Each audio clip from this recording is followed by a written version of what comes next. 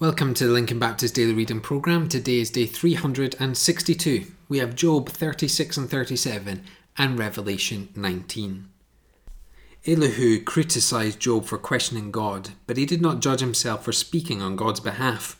What pride any man should claim to have perfect knowledge and be able to serve as God's spokesman and defender. The Apostle Paul had been to heaven and back and had learned great mysteries, yet he never made claims like that. No matter how smart you think you are, you never know enough to play God in somebody's life. Notice some of these phrases. Behold, God is mighty, in power and understanding. Behold, God is exalted, and no one can teach him what is right to accuse him of doing what is wrong. Behold, God is great, and we cannot know him. Well, at least not entirely. A storm may have been brewing about that time, and Elihu used it as an example of God's greatness. But what we see here is not necessarily the storm brewing and the story behind the scenes, is that God is mighty, exalted and great, and Elihu has nothing in comparison to God. He's not God, he is just a man, and he may think he's great, but he'll never match the greatness of God. I wonder about you. Do you live a life that would suggest that it's only you that is right? It is only you that knows what is best, and it's only you that can play God in people's lives? I would really encourage you not to think like that and not to behave like that, because only God is sovereign, only God is great, only God is mighty, only God is all-powerful, all-knowing, and in all places. Don't be God. Instead, worship God and follow him.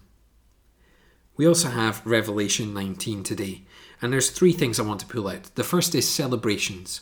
Sinners cry, alas, but saints shout, hallelujah. At the fall of the godless world system called Babylon, sin has been judged, God's servants have been vindicated, and God's been glorified. And so there is great celebration. Then there's proclamation.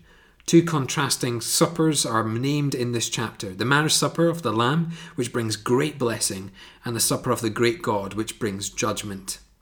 The proclamation is, the Lord blesses and the Lord curses. We see that all the way back in the promise to Abraham. It's never changed. God hasn't changed. His word hasn't changed. But now we're seeing the eternal end-time blessing and cursing proclaimed. And then finally we have Revelation. The conquering Christ comes with his armies and defeats all his enemies. Contrast this with the ride of Jesus into Jerusalem on a donkey on Palm Sunday. And remember the Father's promises in Psalm 2. Also contrast it with the ride of the Antichrist. It encourages us to know that our Saviour is today King of Kings and Lord of Lords, and that the future is secure because he is reigning. He was reigning on Palm Sunday, and he reigns all the more for eternity. So today's prayer is simple. This is the prayer. Father, we believe, trust, live out, have faith that Jesus Christ is reigning and will reign forevermore.